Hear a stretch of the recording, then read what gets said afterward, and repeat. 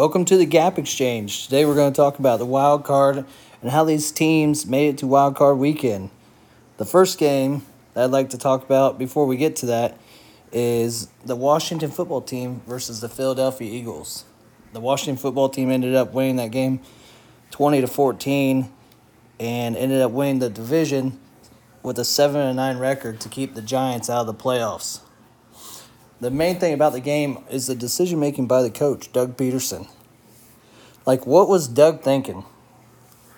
If you guys didn't see the game or haven't heard, Doug Peterson benched Jalen Hurts. He already had Carson Wentz not dressed because he burnt that bridge. Carson's going to be on a different team in a different uniform next year. So he dressed two quarterbacks, and that was Jalen Hurts and Nate Sudfeld. So Doug Pearson benches Jalen Hurts and goes with Nate Sudfeld to win the game. So why did he bench Jalen Hurts? Jalen Hurts was having not the greatest game. He had 35% completion rate, maybe it was 32%, somewhere around there, and interception. But he also had 2 rushing touchdowns. So they had to respect him getting out of the pocket and his run game. So he thought he was playing poorly. So he puts in Nate Sudfeld to lead him down the field and potentially win the game. Needless to say, Nate Sudfeld threw for 32 yards and an interception to finish the game.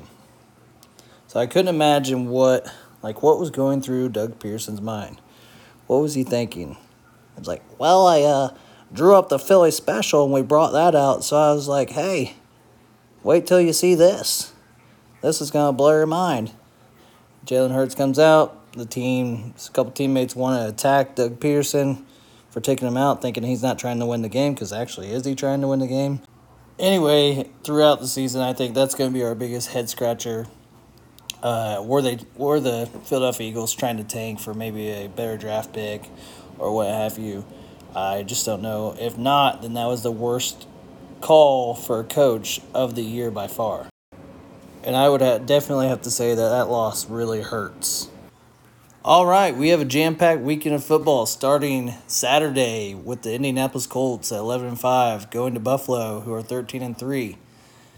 Buffalo is starting out as a 6.5 favorite over the Colts. Indianapolis is a team that can win any game. They've proven that with their Phil Rivers at the reins. Sometimes he looks really good. Sometimes he looks really bad. He's kind of old.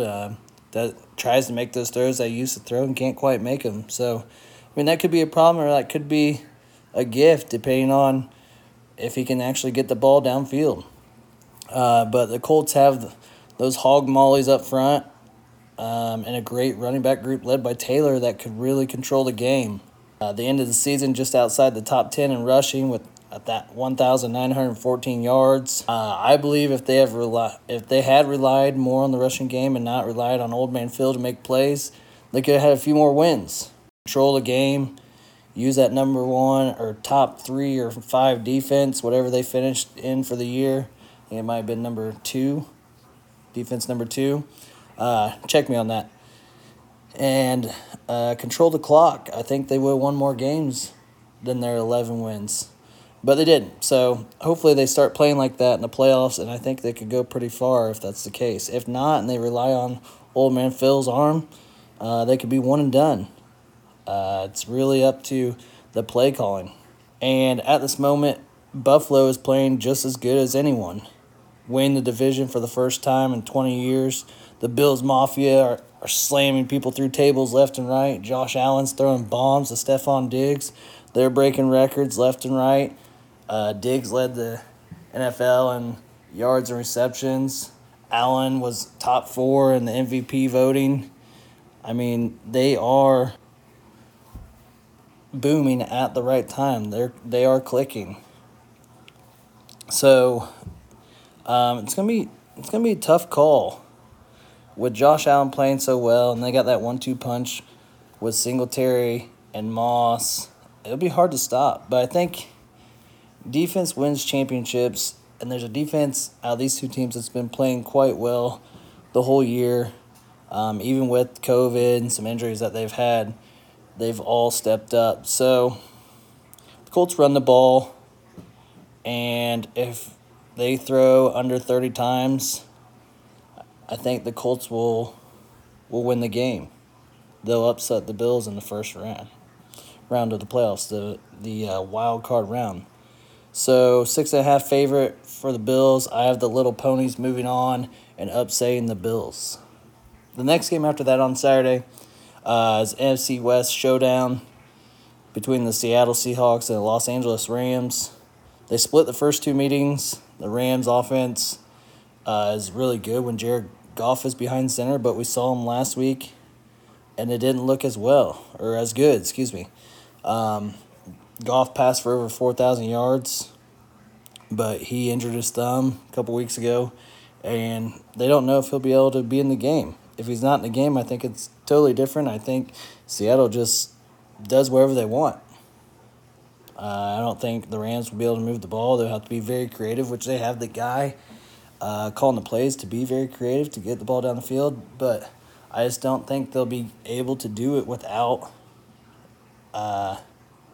Jared Goff at the helm.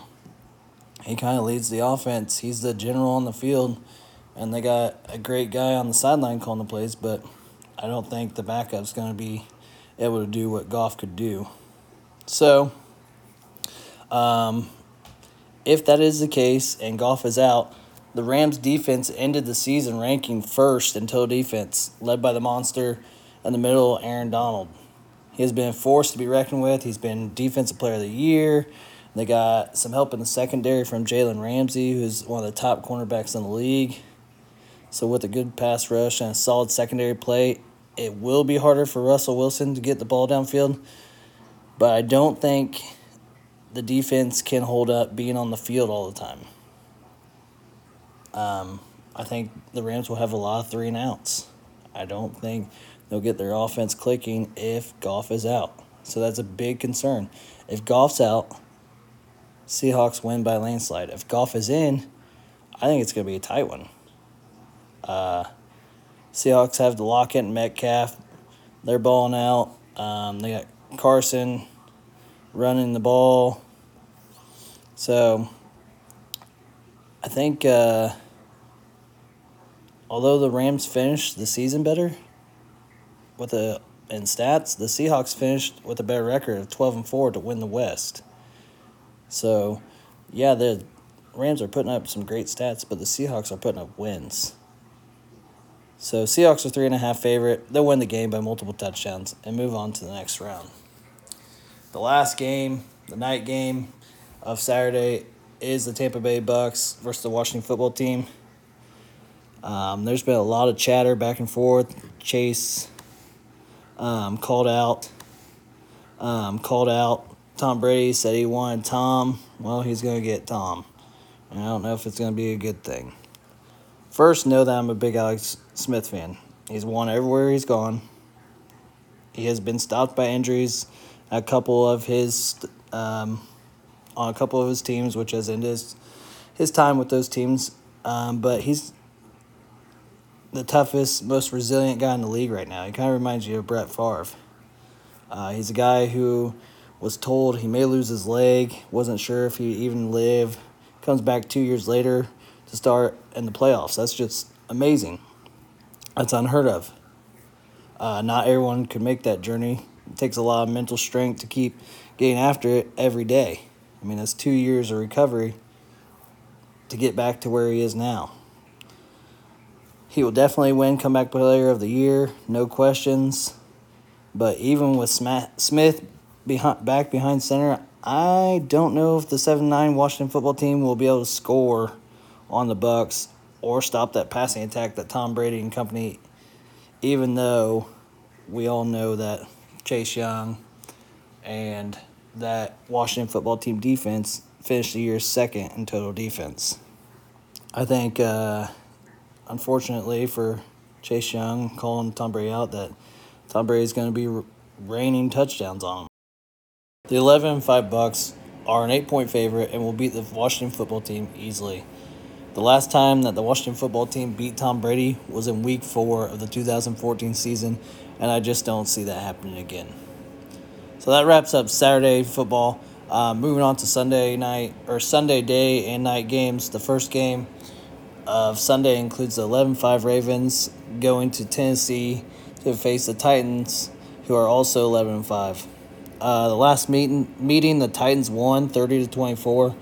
Mike Vrabel seems to have the Ravens' number. He knows how to defend a quarterback that can run. Really makes Lamar Jackson have to show off his arm talent to beat his team, and it just hasn't been there the past couple times they have played the Ravens. This could be one of the fastest games, if not the fastest game of the playoffs. These two teams come in to this game as the top two rushing offenses of this year.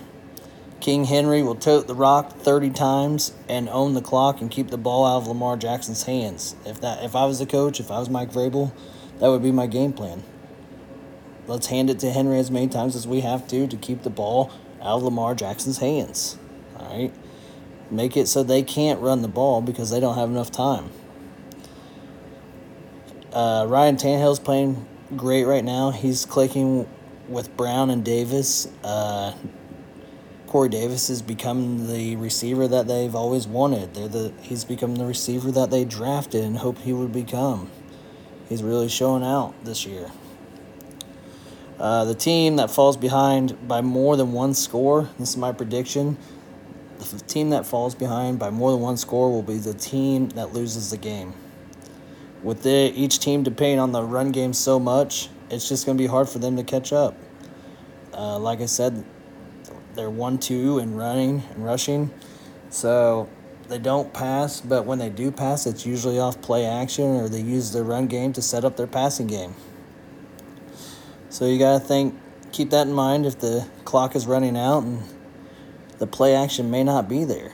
They know it's a passing situation, so that play action isn't going to work. So you're going to have one of these two guys sit back in the pocket and try to decipher a defense, and neither one of them is Aaron Rodgers or Peyton Manning or Tom Brady. I don't think either one of them is a really great pocket quarterback. I would choose Tannehill over Lamar Jackson if I was just talking about staying in the pocket and pocket presence.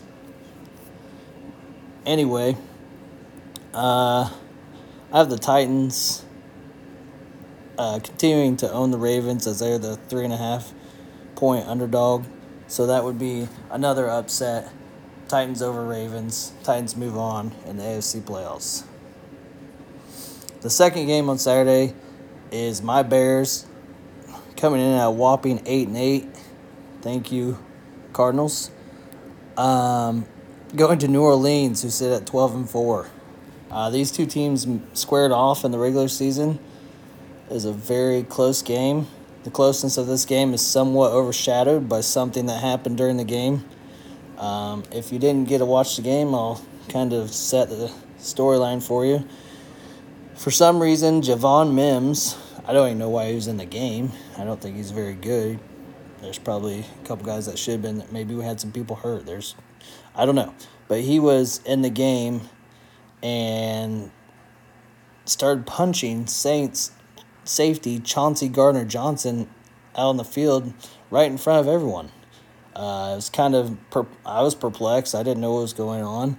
He just started wailing on this guy's helmet. They did some replays. I went back a couple plays. It looked like Gardner-Johnson ripped Javon Mims' mouthpiece out. And then a couple plays later, Mims tried to rip Gardner-Johnson's out and couldn't get it. So instead, he just lost his marbles and thought it'd be a great idea to start punching him in front of the ref before the play started. This was a huge, huge play in turn of events in the game. That game ended 26-23, 3-point game. And the Bears were moving the ball, and this was a personal foul, 15-yard penalty, which really turned the game. If I were the coach or GM or had any say in what the Bears were doing, I would have cut Mims right after the game. He lost the game for us. It wasn't like he made a mistake and dropped a pass or fumbled a ball. He did something really stupid right in front of everyone. So that's just my say. Hopefully he's not on the field Sunday so he doesn't cost the Bears a game again. But that's the coach's call. That game also had Nick Foles at the helm. In my opinion, this team's a lot better with Mitch running the show as long as he is set up for success. What do I mean by set up for success? Mitch Trubisky only had 7 or so games on film coming out of college from North Carolina. So it's a little bit different game, but Mitch needs to move the pocket. He needs to use his legs. He needs to be a threat on the ground. So we need to run the ball, set him up, set the play action, move the pocket, roll him out, let him make some easy reads. He's not, like I said earlier when I was talking about the Titans and Ravens game, he's not that pocket quarterback like Aaron Rodgers. He's not going to decipher and make his reads 1 to 2 to 3 to 4. It's not going to happen. By that time, he's hung on to the ball too long and he's getting sacked or he's making a bad read.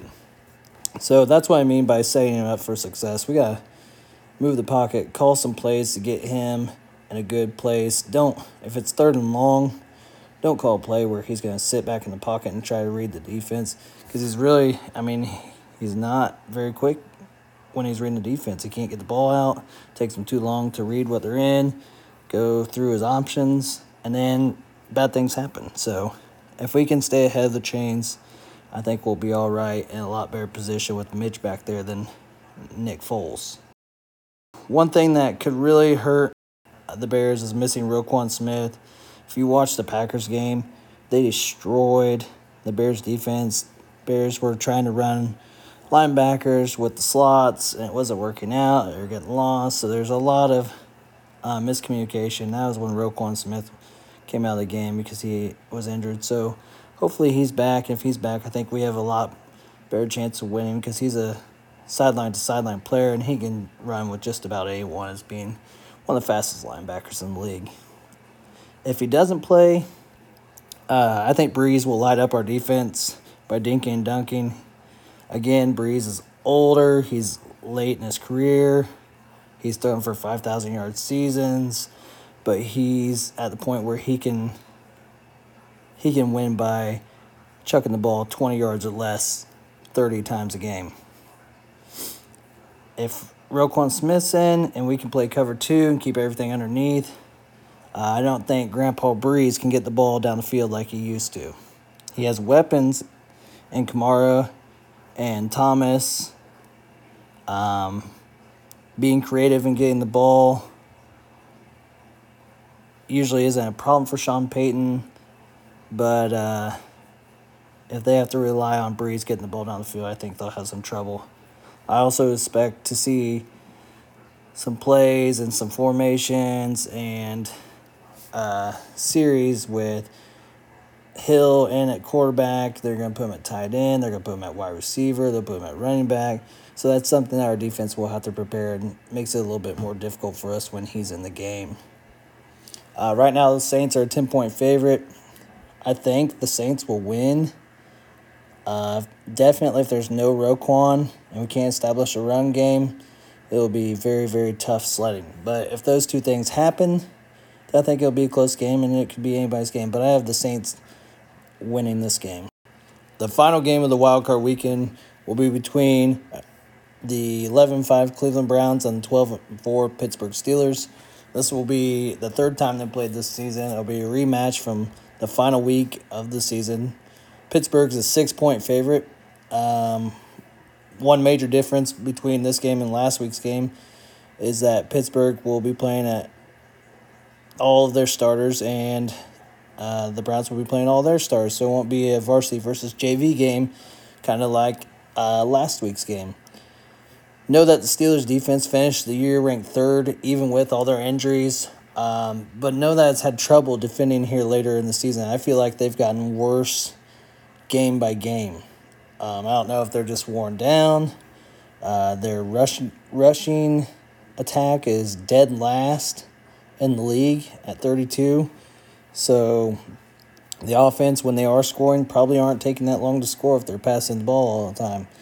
And that puts the defense out on the field a lot, so that could tire them out. So That could be one reason. I'm not sure, but clearly missing Devin Bush and Bud Dupree, that hurts a lot, especially in that 3-4 defense. Dick LeBeau was very innovative with the 3-4 defense and made it what it is today, why it's ran this league so much. So even with all the great concepts, and in my opinion, they have the Defensive Player of the Year in T.J. Watt, they are going to have a lot of trouble stopping the Browns' offense. They have too many injuries on that side of the ball, with half their linebacking core being on the IR. And Baker Mayfield is trusting his teammates. They got the 1-2 punch with Nick Chubb and Kareem Hunt. They got a little smash and dash going there. They can pass to guys out of the backfield. Their offense is just clicking. It's fun to watch, and it's also very effective. It's hard to stop. Baker's becoming a good leader. His guys are trusting him. He's trusting his guys to get the job done. He doesn't have all that pressure to win the game with his arm, with all the weapons that he has around them. Obviously, this matchup doesn't need any build-up. As we know, the division rivalry lives on into the playoffs, and this will be the best game of the weekend, in my opinion. One thing you got to look at is, I know I talked about the Steelers having a lot of injuries, but you got to look at the Browns. They just had Joe Bitonio. I'm probably butchering his name, but I believe that's how you say it. Joe Bitonio, their guard, who's been with the team his whole career, finally gets into the playoffs and can't play in the game because of COVID. That is terrible for them. So that's going to affect the run game a little bit, probably affect their passing a little bit too. So hopefully they've had at least a week to work with that backup guy, or I don't know who they're going to move, if they move anyone in their line rotation. But that could be something to look at. So look at that left guard position and see how the defense attacks that position and see if it affects the Browns' run game. The Steelers virtually have no run game, like I mentioned earlier. Coming into the game, they're dead last in rushing yards. And against a mediocre defense, which is the Browns, they're about middle of the pack. I don't know how. I think the Steelers are going to have to rely on passing the ball quite a bit. And if they have some turnovers or have some trouble doing it, I don't know how they come out of the game with a win. I don't think the Browns need any motivation to give it their all after just beating the JV team, as some referred to it last week. But I think the Browns have a little chip on their shoulder making the playoffs for the first time in a while. And I think they're out to prove a point, and they win this game with an upset. This will be a great weekend of football with a few division rivalry matchups. So we get to see matchups for the third time of the season and some rematches throughout the season. This has been the Gap Exchange. Thanks for listening.